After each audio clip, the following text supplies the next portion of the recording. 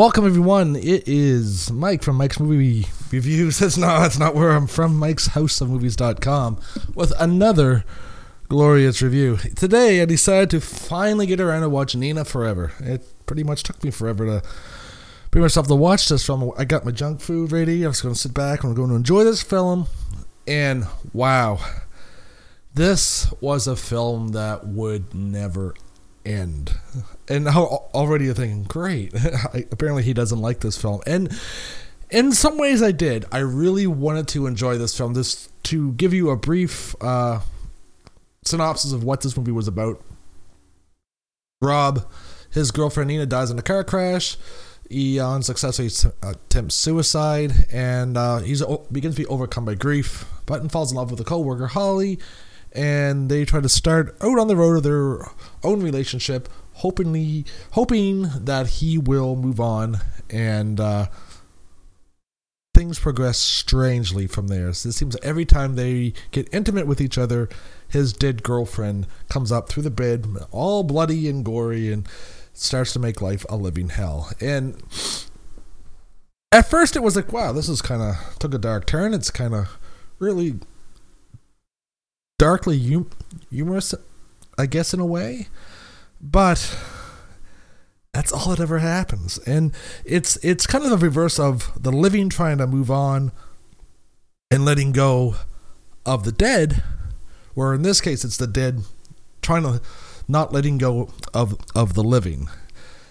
And at first it seems like a really good premise of a movie, and I was really enjoying it for the first, I don't know, a little bit less than half, and then it just started to begrudge on. And then Nina started showing up everywhere. And it just was making the life a living hell for Holly. And she tried everything in her power to memorialize Nina, to show her that she's never going to be forgotten, that Rob's always going to have a spot for her in her heart, even though he's starting a new relationship with her. But nothing seems to work. And it just goes downhill from there. And by the end of it, I was so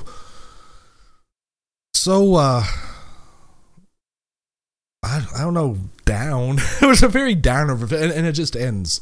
And there's really no happy ending to this film. No really closure to it. It just ends. Now that being said, the writing is very strong. It's written and directed both by Ben Blaine and his brother Chris Blaine, and they do a good job with directing and writing. There's some shots that hang for a little bit too long, and it kind of probably could have tightened some of the editing up to quicken the pace up of certain scenes, but overall they did a really good job with that. Nina was played by Fiona O'Shaughnessy. I don't know if I'm pronouncing that correctly. Abigail Hardingham played Holly, and Cyan Barry played Rob, and they were tremendous. They were phenomenal in this film. In fact, the whole cast was. But it just dragged you down further and further as the movie went on, and there were certain points in the film where it felt like it was going to end, and then it comes off as, no, it's still going. Oh, okay, the credits are going to come up next after the next scene. Oh, no, there's still some more scenes left. We still have movie to watch. And it felt like by the end of it, it felt just like a really long film. I can't recommend this. I really wanted to, because it really started, to me, like I said, starting out, it seemed like, well, this is a different style of dark comedy horror, because there was some comedy in it. But by the end of it, I was like, I can't recommend this film. I cannot.